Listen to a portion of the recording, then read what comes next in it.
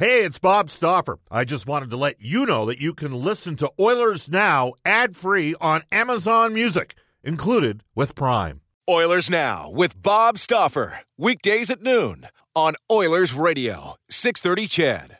Portions of the Oilers Now podcast are brought to you by ProAmSports.ca. We return to Oilers Now with Bob Stauffer. Brought to you by Digitex. Office supplies at huge savings? Yeah, Digitex does that. Digitex.ca on Oilers Radio, 630 CHED. 12:34 in Edmonton. Bob Stauffer with you, along with Brad Whisker back at the 630 CHED studios, and Dustin Kaufman, who is opping our show live from Rogers Place, where tonight Canada takes on Slovakia in the Gretzky Holinka tournament. Canada bombing the Swiss 10-0 last night. Canada with 11 players out of the Western Hockey League. Dylan Cousins, a 6'3" right shot center/right wing, and Kirby Dach, a 6'3" right shot/right wing. Cousins with Lethbridge and Dach with the Saskatoon Blades. They were very impressive last night. Alexis Lafreniere also put on quite the show. Had a couple of assists. It was dangling. He is the consensus number one pick for the 2020 draft. Probably, I would say, just from Canada alone, modestly, you could say 6 to 8 first-round picks. The upcoming 2019 NHL draft. 2018 draft was just down in Dallas, where we saw our old friend, former Edmonton Oiler, Al May. Hello, Al. How you doing?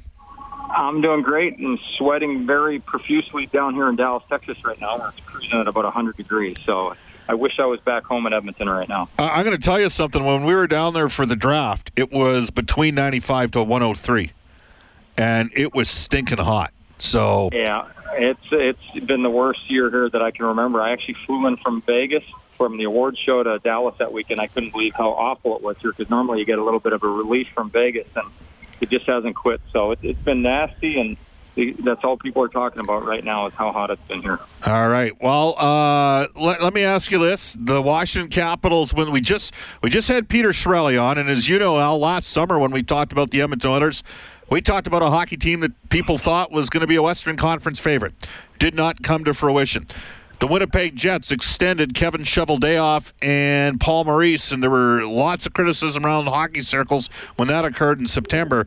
And I don't think a lot of people thought after Washington loaded up and went for it, then lost a bunch of bodies, that the Capitals would be poised and in position to pounce back a year after getting beaten a couple years in a row by Pittsburgh, the eventual Stanley Cup champions, to finally win a Stanley Cup. I guess that shows you can't predict what's going to happen in this game, can you? No, not at all. And you look at the amount of rookies that Washington threw in the lineup last year, and it drastically changed the makeup of the team. But I think the big thing was they were able to adapt to the rule changes, the coaching staff and the players. And last year, and I honestly believe that's really what hit the Oilers. I was very impressed with them 2 years ago at the style of hockey they were playing. There were a nice blend of speed with some players, and then physicality and a heaviness to the way they played. But they put in new rules last year, the enforcement of the stick penalties, the enforcement of everything obstruction. And as ticky-tack as they seemed, they really didn't let up. And Edmonton got so far backward, I guess, in October, November, and December, by the time they eased up on some of those calls, that they never recovered, because it became more of a skater's game where speed is kind of the oxygen of the game now. And we've said that for years, but not until last year was that more evident. But I think the combination of the style of play that Edmonton was prepared to play for, the rule changes, that really hurt them, and it benefited a team like New Jersey, because I did not think they were going to have the year they had, but they had all these young skaters in there, and they weren't going to be a trapping team anymore. They weren't going to be a clutch and grab. And the Oilers were kind of built that way, and they weren't able to adapt in time. So you never know what could go on in the offseason. You never know what the owners and GMs and, these guys kind of have themselves to blame for the different rules that they want put in place. But there is a cause and effect to every rule addition or rule enforcement within the National Hockey League. All right. Well, wait a sec here. Yeah, Washington was a skating team, but come playoff time, I think they bullied their way through the Eastern Conference playoffs, and a guy like Tom Wilson played a massive factor in that, Al. Well, you know what? One of the things that Tom Wilson doesn't get credit for is how fast he can skate. Yes. And with the ability where you take the ability to hook and hold away and slow a guy down, he's not going to get to his hits. But when he gets there, back when I played, there was so much hooking and holding. Actually, every body check was kind of a hook, and you'd ride a player into the boards. I think the injuries were less severe at that time from the body checks. But, you can't hold players up anymore. So you look at Tom, who is one of the fastest skaters in a straight line, and he was virtually unstoppable. But at the same time, I think they showed an incredible amount of discipline after the first two games of the playoffs that they lost to Columbus, and lost those because of, undisciplined play, and they were in the penalty box. But they knew when to use their speed, and they knew when to use their speed on defense. So they used it on the attack, they used it on the forecheck, and when they didn't have 100% certainty to get to a hit or get to a puck, they backed off into a 1-1-3, but they used speed to pressure the puck. And I think just by being so disciplined in every facet of the game, knowing when to use their speed, it enabled them to win the Stanley Cup. And, don't forget, they got some of the most talented players in the league that hadn't won, and they finally all put it together all at the same time, and were able to get the game-winning goals they needed, the goaltending they needed, and just the team commitment to defense and physical sacrifice all came around at the same time. So for me, it was very fortunate to be able to cover and watch all the time, and more so for the Caps players. If, they're going to be fitted for Stanley Cup rings, they're all going to get their name on the cup, and it's pretty outstanding what they were able to accomplish together. They did do it together, but a key piece is now gone. Tell us and educate our listeners about the potential impact, or if there is one, of losing Barry Trotz.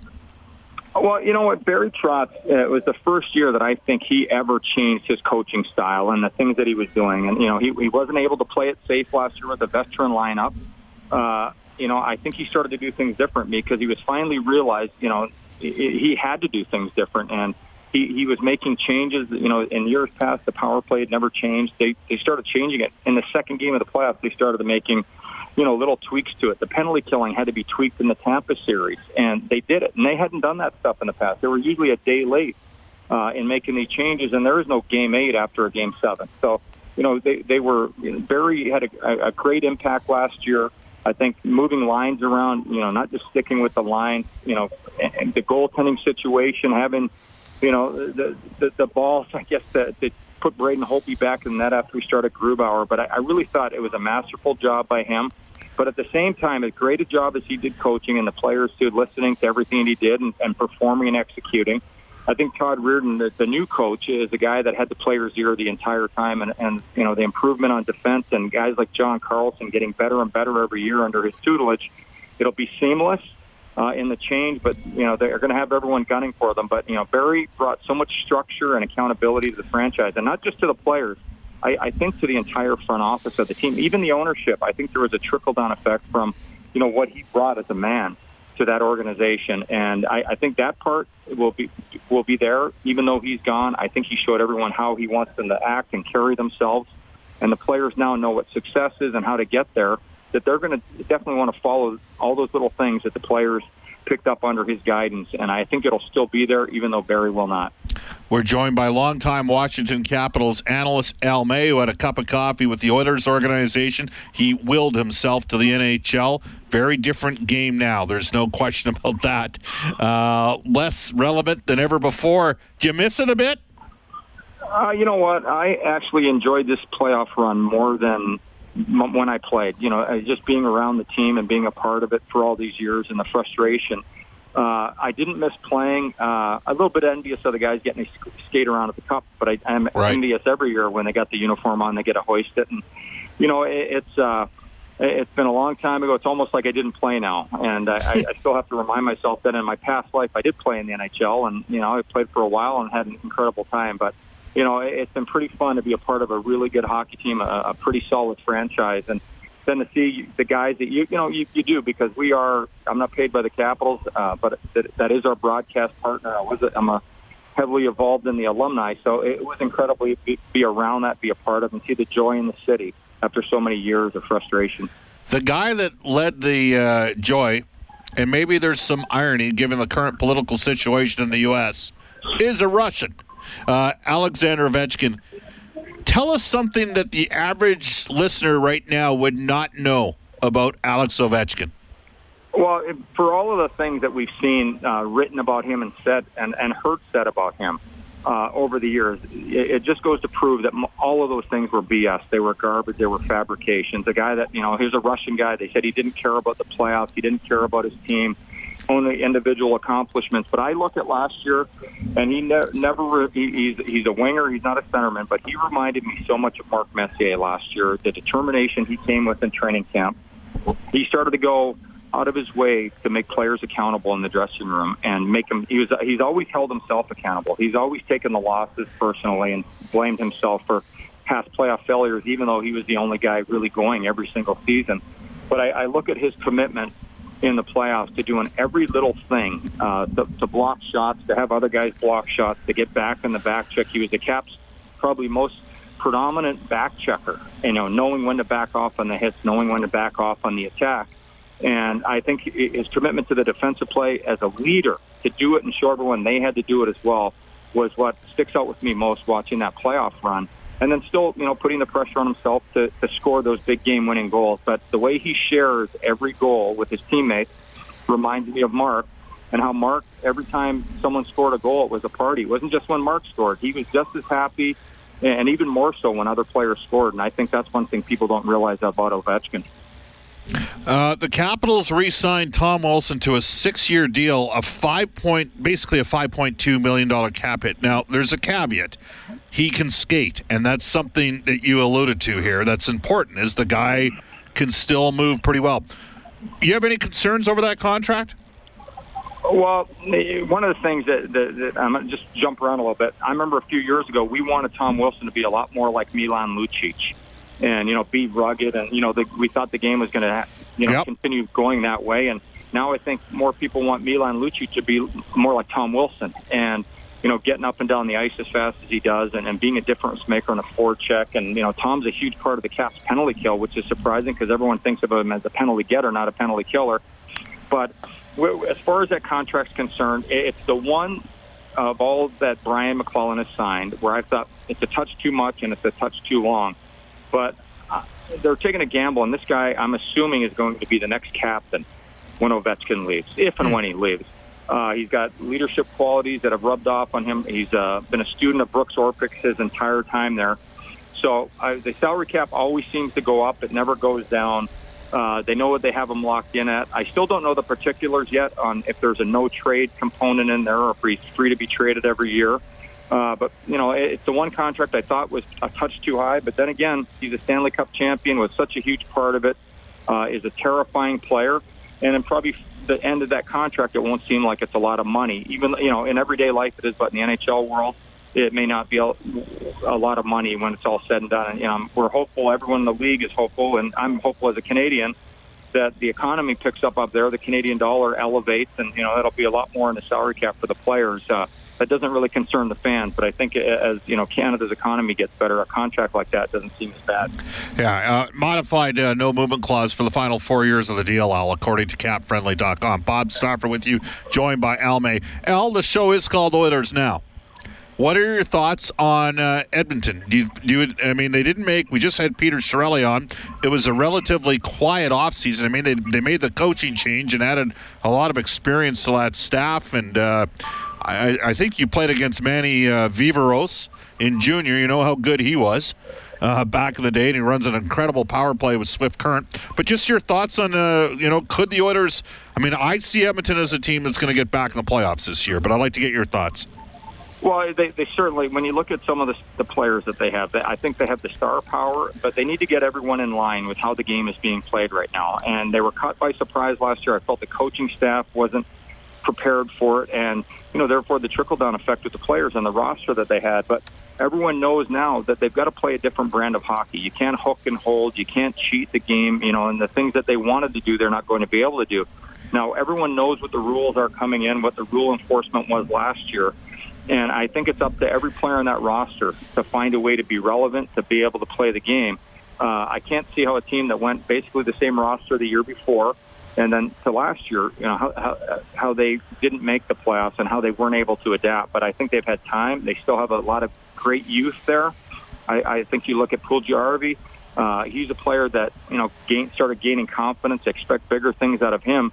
But the youth of that team's got to start standing up and making their presence known. And I think when the younger players, and even a Ryan Nugent-Hopkins, you know, his value has never been greater. Of course, Connor McDavid is the single best player in the game.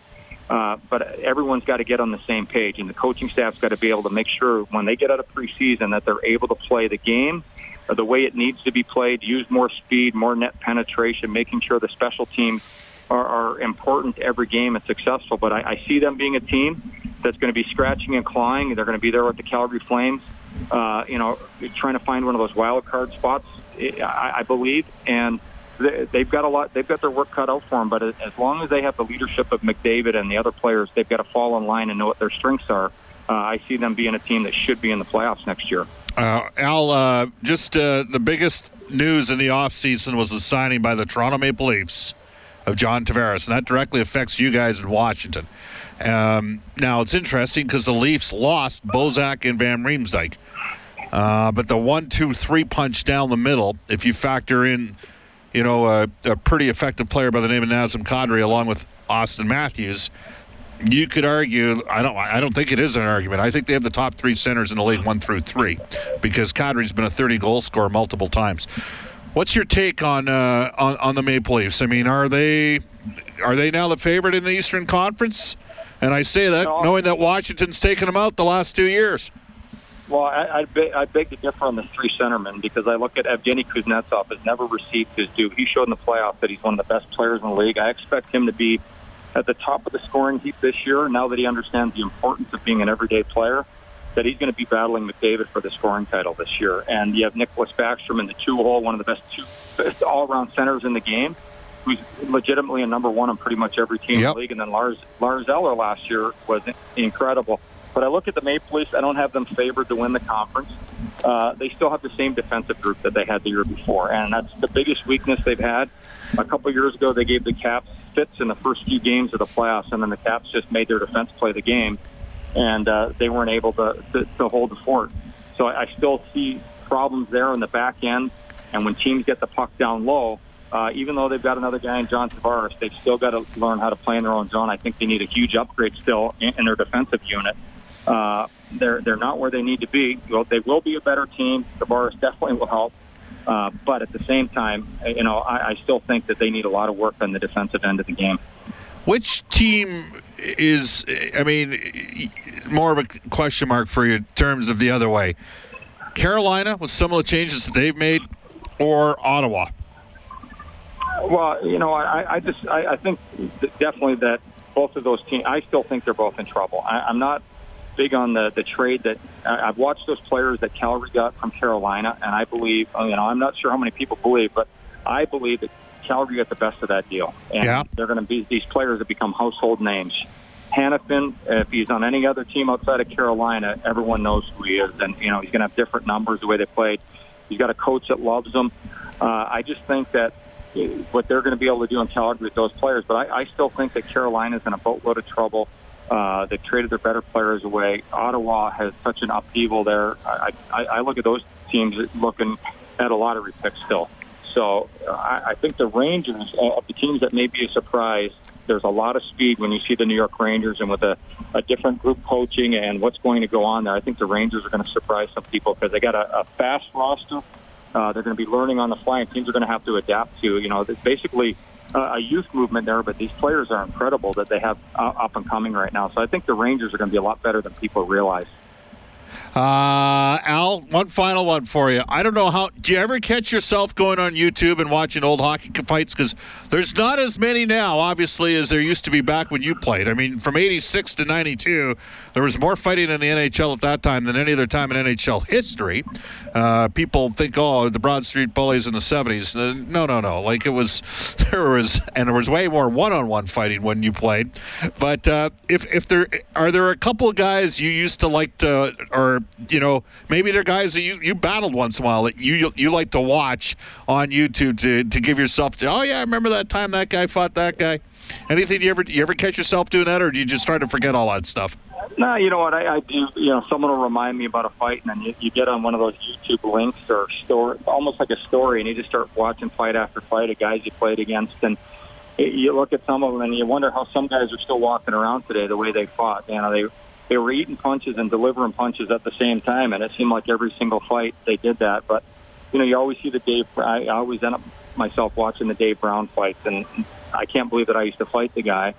And a 6'5" lefty who seemed like he hated the world when he played the game and just annihilated people. But I look at that, and I can't believe I used to do it, and I look how scary some of these guys were. And I would be worried if I was a parent watching my kid play the game and play that style of hockey. So it's Dave Brown's usually the guy I catch myself watching when I do get hooked on a YouTube stream. He was a cold-blooded assassin, Al. He could put you down, couldn't he? Absolutely, yeah. And now I like just bumping into him in the arena and having a drink with him and not having to worry about any of that stuff. Awesome stuff. Hey, thanks, Al, for your time. We'll touch base down the road. All right, take care, Bob. Thanks. You bet. That's Al May, longtime Washington Capitals broadcaster, of course. Played over 400 games in the National Hockey League. You can text us at 630-630. Al May is right. Evgeny Kuznetsov is, in my opinion, the second-best center in the NHL, and he'll be second in the league scoring next year. He's legit from Sean. Sean, I'm not denying it. He's a hell of a player. Wasn't big on the little, the Eagle or whatever it was. He's a hell of a player. Matt says, Bob, you and Al are wrong. The Pens still have the best 1-2-3 punch down the middle with Crosby, Malkin, and Brassard. I think the Kings could put themselves in that position with Kopitar, Carter, and Kempe for Matt. Again, you can text us at 630-630. So, who's got the top two? And who's got the top three centers in the National Hockey League? And where does the combination of McDavid and Draisaitl fit in the mold? We'll get back with that. It's 12:55 in Edmonton, and we are live at the Hlinka Gretzky Tournament here at Rogers Place. Bob Stauffer with you on Oilers Now. When you want to fly your Oilers colors with fan gear or outfit your fan cave, there's only one place, ProAmSports.ca. Jerseys, apparel, headwear, and memorabilia from your favorite players and teams. Whether it's the NHL, the CFL, the NFL, MLB, or more, Pro-Am Sports are your fan cave specialists. And if it comes with a Pro-Am Sports Certificate of Authenticity and hologram, you know it's 100% authentic, hand-signed memorabilia. So no matter who you cheer for, Pro-Am Sports has got your guy. Visit their Edmonton showroom on St. Albert Trail. Fill your fan cave at ProAmSports.ca. That's ProAmSports.ca. This is Oilers Now with Bob Stauffer on Oilers Radio, 630 CHED. Welcome back, everybody. It's 12:58 in Edmonton. Bob Stauffer with you on Oilers Now. And we are live at Rogers Place where Canada takes on Slovakia tonight at 7 o'clock here at Rogers Place. It's the best pizza in the city, still making a great Royal Pizza, multiple locations in Edmonton to serve you, including the original Royal Pizza in Old Strathcona. Royal Pizza has been Edmonton owned and operated now for 48 plus years. Stauffer recommendation at Royal Pizza is the Mediterranean chicken. Royal Pizza now up to 15 locations in Edmonton. Visit royalpizza.ca for location nearest you. Off to a Global News weather traffic update with Eileen Bell. Paul Carson coming up from Hockey Canada. And Mark Spector, Stauffer and Spector for Horse Racing Alberta, coming down the pipe as well in hour number 2. Peter Chiarelli and Al May were our guests in hour number 1, live from Rogers Place. Oilers Now with Bob Stauffer. Weekdays at noon on Oilers Radio, 630 CHED.